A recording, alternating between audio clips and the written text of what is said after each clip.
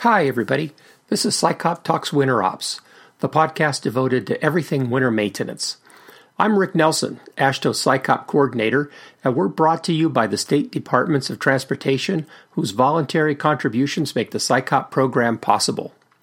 A few months back, I caught up with Dr. Wilf Nixon at the National Winter Maintenance Peer Exchange in Pittsburgh, and we sat down to discuss a project that he and I worked on to identify the top 10 things an agency should do to have a world-class winter maintenance operation. In this episode, we'll talk about how we got to the top 10. So without further ado, here's part 1 of the top 10 things you should do to have a world-class winter maintenance program.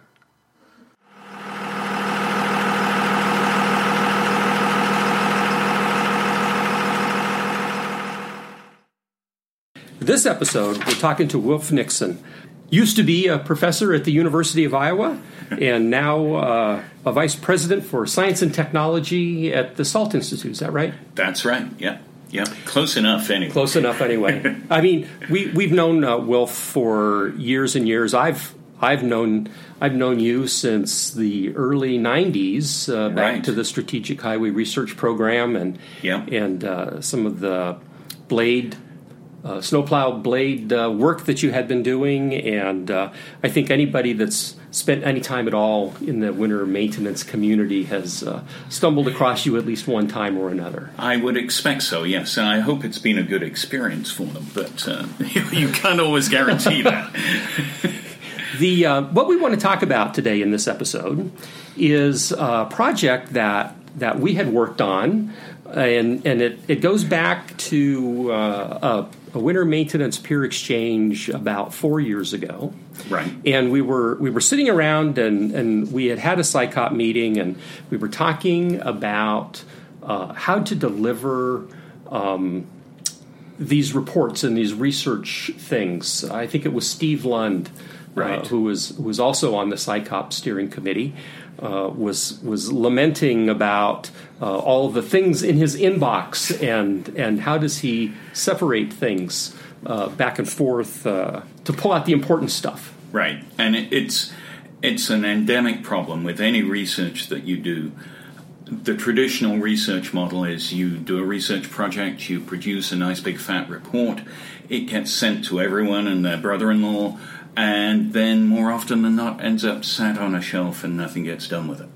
Steve's concern was, of the 100 of these reports he gets each year, there are probably 3 that he really should pay attention to, but he doesn't know how to identify them. Is there a way that we could pluck out and bring to the top of the pile the really critical ones? And obviously, each agency is going to have a different sense of what critical means, but the community as a whole may be able to identify the critical topics, and I think it was Steve's suggestion that we use the David Letterman notion of the top 10. Then the question comes, how do you find what the top 10 issues are? Who decides what's really most important? And that's where it gets a little interesting. Yeah, and so, true to form, there with the SciCop steering committee, it just takes a little seed of inspiration, and we run off wild and crazy to try to develop something. Yeah. And in fact, that's exactly what we did to sort of figure out what is this top 10. And the premise that we went with was, what are the top 10 things you need to do to have a world-class winter maintenance program? And so that's sort of became the genesis of this top 10 program. So to stir things up, we made use of the Snow and Ice Listserv, which is something that's been around since 1996 and typically has about 600 people subscribe to it at any point in time, and is a really useful way of testing the temperature of the community, the snow and ice community, on any given topic. So we threw that in front of them, and it was like throwing red meat into the tiger pit. We had 30 responses inside of 4 hours, which was more than we've ever seen on any other topic, and the responses just kept rolling in. We got some really good ideas. We ended up with, I think, nearly 200 different identifiable topics that we could write down and say, well, this could be one of the most important things. And inevitably, there was a lot of overlap, but we felt, first of all, this was a great place to begin. We got input from the community, and not just North America, quite a lot of input from overseas as well, which was very useful for us too, because sometimes you can get leading ideas coming from overseas. Europe has different ways of doing things. Japan has different ways of doing things than we do here in North America. And that means sometimes what's important to us isn't to them, and vice versa. But it may also mean that they are cluing into something that we may have to worry about sometime in the future. So we took these, I think it was 180 approximately, ideas, and said, well, one of the interesting pieces of this that really stirred folks up was when you sent out your email asking people, what do you think the top 10 things that would be important for a world-class winter maintenance program were, you gave your top 10. Right. And so it generated a tremendous amount of discussion. No, I don't agree with that one. Here's what this should be, and so on. And you're absolutely right. It generated a tremendous amount of response. And that sort of debate was exactly what we were looking for. You put something out there, genuinely thinking these are the top 10, but others, your mileage may vary, to use a more modern phrase. But we got great response in that regard, and very different ideas came from it. One of the things we were hoping for was, are we going to pick up on new issues that we haven't thought of? And it turned out that we did. We picked up on some of those, and we went then to the Winter Maintenance Technical Service Program Steering Committee, and we said, well, here are all these ideas. Which ones are important? And they, the response was a degree of, well, what do you mean by important, was one question came back. And so we said, well, what do you mean by important? Which is always good to throw that back on them. But basically, 8 of them gave us their feedback, and we've all the data, of course, one of the things you do, you write it all up into a report and put it on a shelf where everybody forgets about it. But we went through and just had them select the ideas, and so we then were able to condense this all down into a series of topics in 5 different areas. So we had, now, that's in a sense a weakness of the approach, because you're skewing the response. Right. You're choosing what those 5 areas are. And when we launched into this, by no means did we say this is going to be a scientific paper that would hold up to statistical rigor and so on. We just wanted to find out, what do people think are the most important things for a winter maintenance program? And we, you have to lump things together one way or another, because we ended up with, I think, 74 topics that we then wanted them to go through and choose their top 10 from. And if you just say 74, they could pick 7 or 8 that are really the same topic. And are really close together. Yes.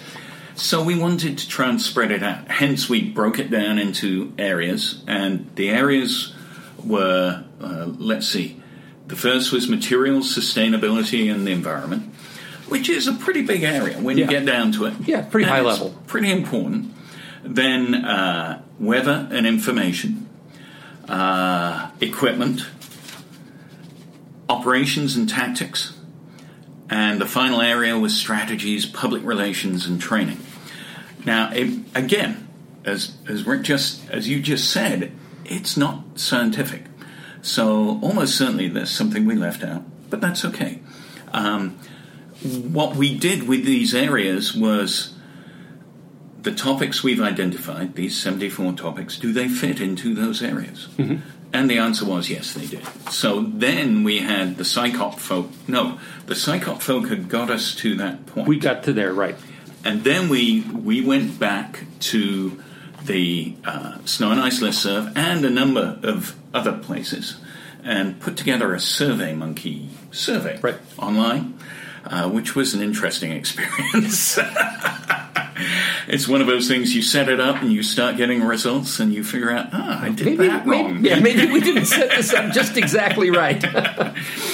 But we sent it out there and we said to people, hey, go ahead. We deliberately did not ask for job description or other potentially identifying information. We wanted it to be anonymous. And we just said to people, vote for your first and second topic in each of these groups. And they did. And we were able then to break it down to get 2 topics in each of the 5 groups. Wouldn't you know, one of the groups gave us a tie for second place, and we had in place a tie-breaking tool that did work with one of the other groups, but did not with Group E. It's like no matter how you sliced it and diced it and manipulated it and mathed it, it was still a tie. It was still a tie. It was going to come out a tie, which is fine. So top 10 has 11. But given that, the Big Ten Conference has 16 schools in it now, or whatever the number is, I'm not too bothered about that. The Big 12 has about 3 or something. Hey, now, be careful. So we now have a top 10, or 11. And they're really rather interesting, I think, as we go down. And do you think now is the right time to read through? Do we need a drum roll for this? Well, I guess. So here's a question that I would pose to you. Sure. So we have this top 11. Yeah. Why is it important? Why is it important that we have this list of 10 or 11 things that the general winter maintenance community believe are necessary to have a world-class program? I think it's important from a couple of points of view. The first is research and the second is training. On the research point of view, it's clear as you go down this that we haven't fixed all the problems in each of these areas. So, as various groups around the US and around the world are doing research, this gives them potential starting points to look at. And so they can go through and say, wow, you folks said optimal route planning, for example, is pretty important. Let's dig into that a little further rather than into something else. The second thing, from the point of view of training, is if we're saying, as we did, that one of the key things is sustainable winter maintenance practices, that's part of being a world-class program, is you have to do that. Well, that would be a good thing to include in training. So it serves as a tool for agencies to use in determining what their training needs should be, and the various, and they tend to be entities above the agency level, collaborative or pool fund programs, to say, well, these would be good areas for us to do research in. And you can take these areas, and as you'll see when we get into it, they're pretty broad. Mm-hmm. Well, then you don't want a broad research topic necessarily. You want to narrow it down so that you get useful results. But if it falls in one of these areas, you're at least starting in a place that we have some degree of consensus is important. And I would add a third reason why it's important. And this sort of goes back to Steve's point of view, right? He's a busy guy.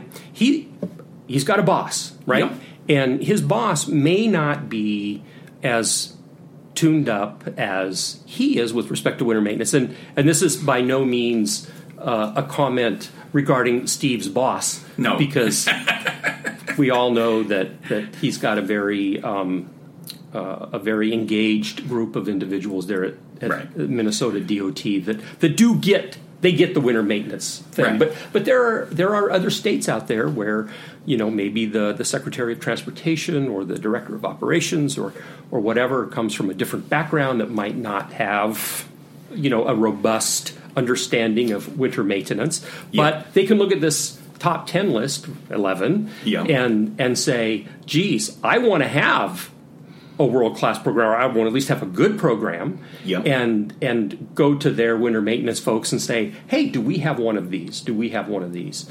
And, if they don't, it might be able to spur some interest and help their winter maintenance program move forward in a particular area. So from a communications point of view, I think there's some real value to the top 10 list when people say, oh, I've got to have one of these because I want to be like one of these. Right. So it's and that's whether you call it training your management or informing your management may tell you a lot about what you think about your management. But either way, it's important. I agree. And as a tool to catch their attention, I think it can be very effective in that regard. There's a lot of value in being able to say we're doing the key things. We're engaged in that. And not just internally, but externally as well. More and more pressures on agencies to demonstrate that they're worrying about safety or environmentalism or sustainability or whatever. And the greater the degree we can demonstrate people have gone through a process of thinking about what the key things should be, I think the more they can stand up in public, if you will, and defend their programs against undue interference, let's call it that. Or maybe the less informed. Yes, another good way of putting it. How delicate yourself up.